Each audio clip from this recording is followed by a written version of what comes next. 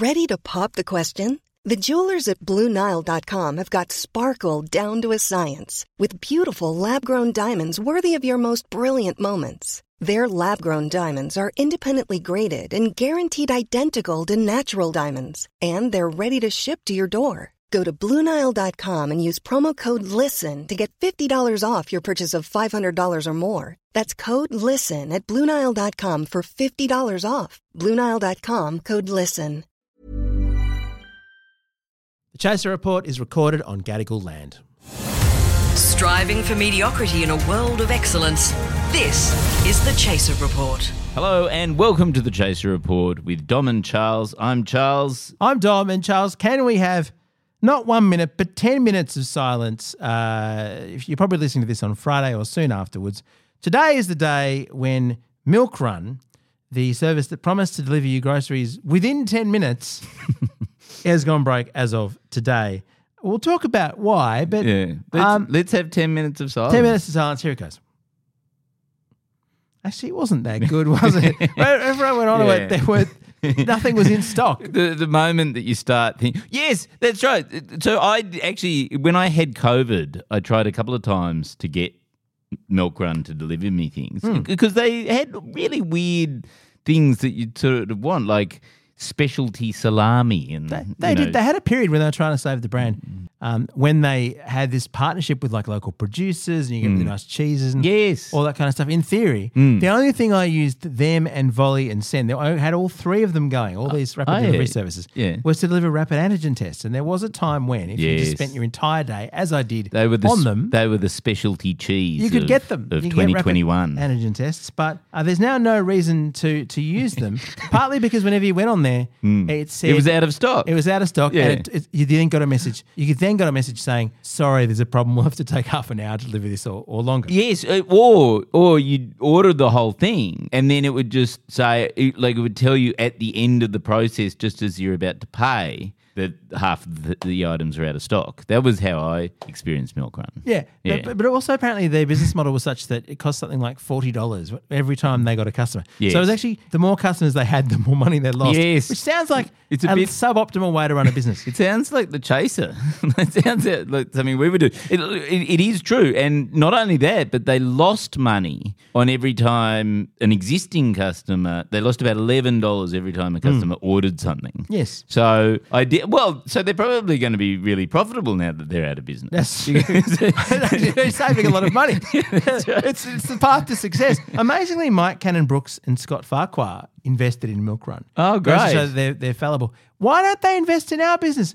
We don't lose $40 every time someone laughs at a joke. But we could. But we should. Maybe if you're listening to us, send us an invoice. Now, Charles, you've got a new segment idea for us. We can be called Acast Minus, or Apple Podcast Minus. That's right. Subscription where we pay you to subscribe to us. Yeah, that's not a bad idea. Okay. Okay. So, talking of stupid ideas, we've got a new segment today. It's called Stupid Moments in History. And I actually found out about this, I don't know whether, a couple of days ago, we did another episode of Welcome to the Future. Yes.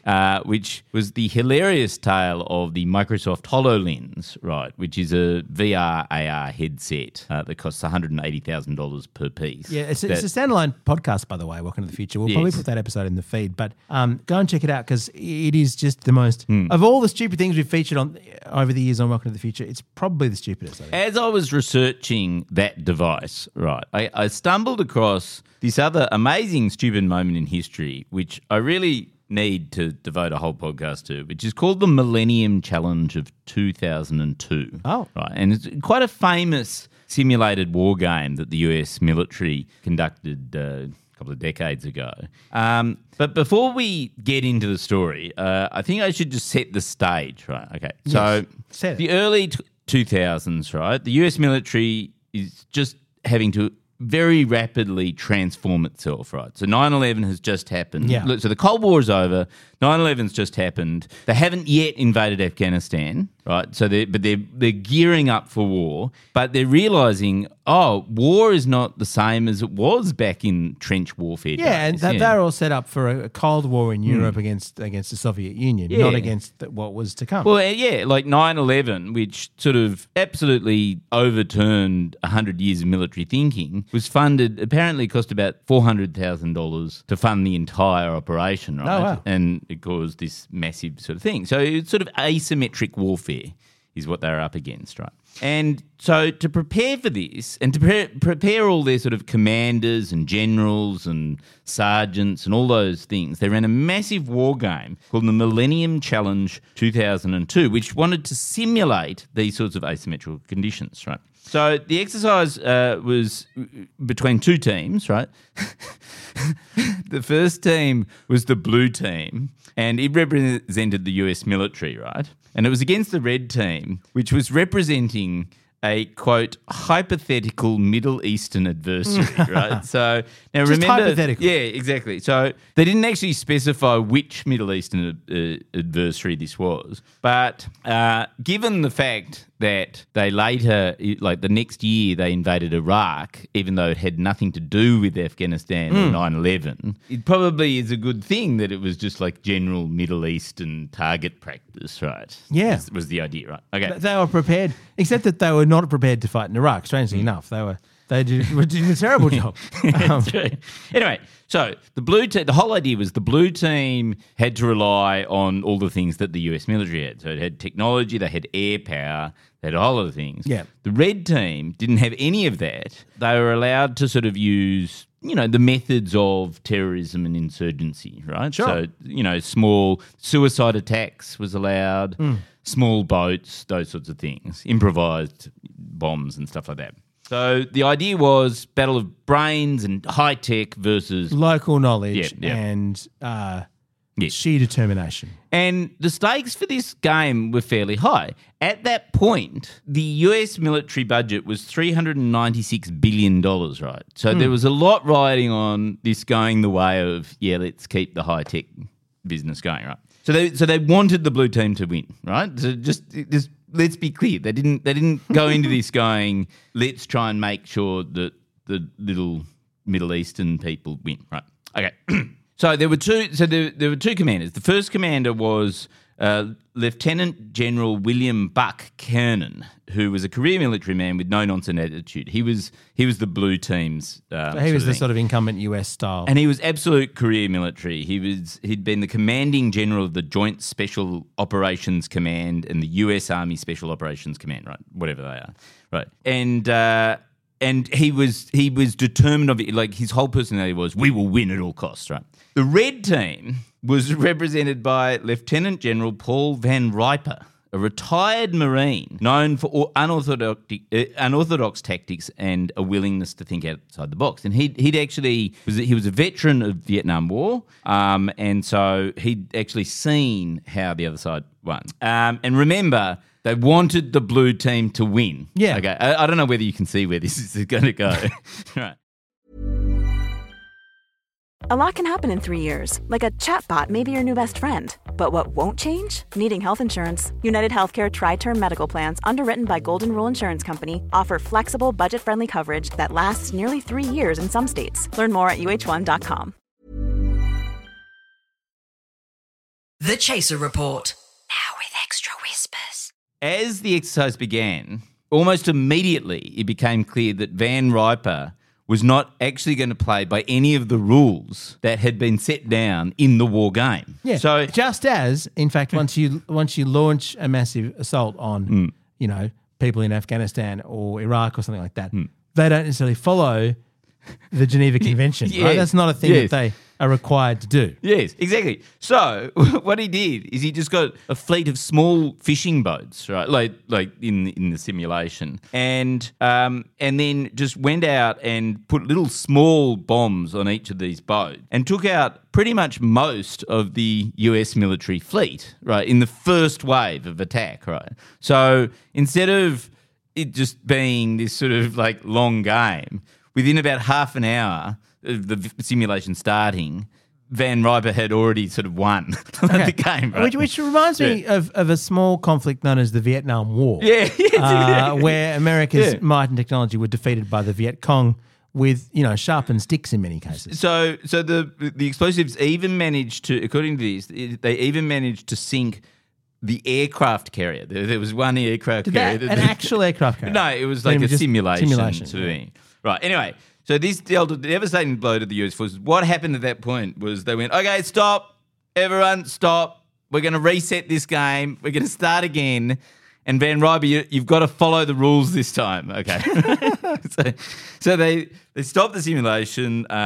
He then went, Van Riper went, okay, I'll play properly. They restarted the simulation, started again, and Van Riper immediately started using unconventional techniques and breaking all the rules again, and won again. Right. And it caused it caused widespread confusion amongst all these different commands that were part of the simulation, and damaged basically every unit that was involved in this simulation. Right, it was a stunning display, according to the write-up that I'm reading from, a stunning display of strategic thinking and adaptability that left many in the military establishment scratching their heads.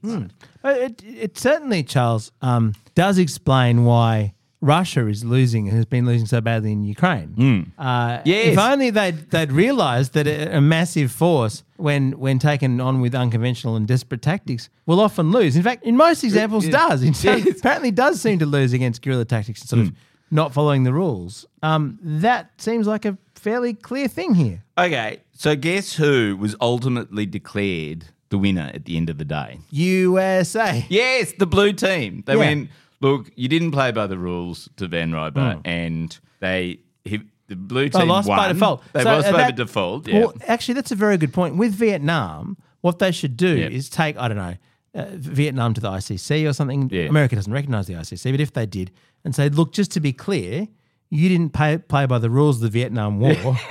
We won it. Just let the records show the US undefeated, didn't lose that war, never lost a war. Well, they then launched, the military was so annoyed, right? They then launched an investigation into how Van Riper had won so convincingly twice, right?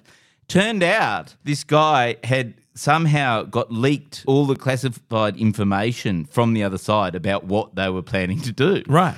So that's why he knew where the boats were going to be and the aircraft carrier was going to be. So he properly fucked the game. So you can't do that. You can't do that in war. Because the US doesn't leak military information. There's no situation in war where you would, for instance, get espionage operatives to go and try and leak the plans of the opponents before. That would never happen. That would never happen. It just doesn't happen. So that's why the blue team won. Anyway, so what happened was, so you probably want to know what happened to these. Well, I would generals, assume, Charles, that based on that massive success and capacity to improvise and adapt to unfamiliar challenges, Van Riper was put in charge of the whole of the US military, made the joint chief, and was able to thereby guarantee success in all the future conflicts by dealing with the unpredictability as it happened. But Dom, you're getting confused, right? Because it was the blue team that had won, and so he was presumably drummed out of the force. General William Buck Kernan, the guy of the blue team, he was appointed the head of the Afghanistan campaign in Afghanistan, right? Like just literally a couple of months later, he was promoted to that. The Van Riper was, was chucked out of the military. He was disgraced. So Van Riper retired from the military in disgrace. He was criticised relentlessly for years later for using unorthodox tactics and for allegedly not adhering to the rules.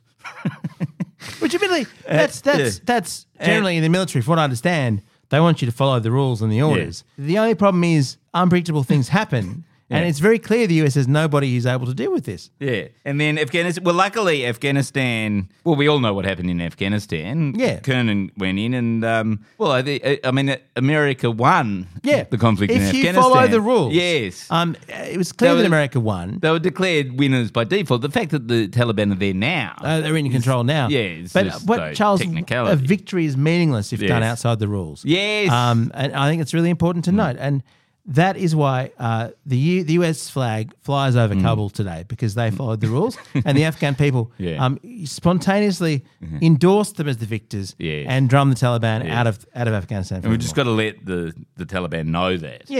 Next time what we should do is throw the rule book at them. Maybe if the US had just barraged them with rule books, they might have done better in the conflict. But the real winner was the USA people, the USA taxpayer, because, back then the military budget was $396 billion. They obviously decided that technology wasn't the way. It was more about unconventional tactics and using your brain and things. And so they just decided to spend all that money on health and education instead. Yes. Yeah. Although presumably Van Ripers was then recruited by the Taliban.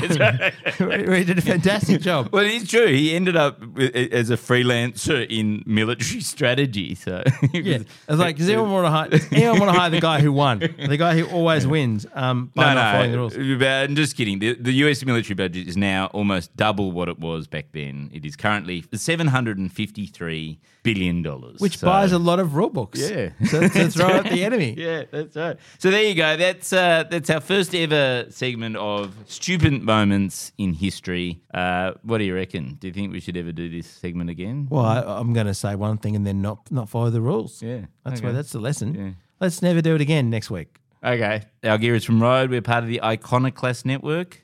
Catch you next week. Planning for your next trip? Elevate your travel style with Quince. Quince has all the jet-setting essentials you'll want for your next getaway, like European linen, premium luggage options, buttery soft Italian leather bags, and so much more. And is all priced at 50 to 80% less than similar brands. Plus, Quince only works with factories that use safe and ethical manufacturing practices. Pack your bags with high-quality essentials you'll be wearing for vacations to come with Quince. Go to quince.com/pack for free shipping and 365-day returns. Hey, it's Paige DeSorbo from Giggly Squad. High quality fashion without the price tag. Say hello to Quince. I'm snagging high-end essentials like cozy cashmere sweaters, sleek leather jackets, fine jewelry, and so much more. With Quince being 50 to 80% less than similar brands. And they partner with factories that prioritize safe, ethical, and responsible manufacturing. I love that. Luxury quality within reach. Go to quince.com/style to get free shipping and 365-day returns on your next order. Quince.com/style.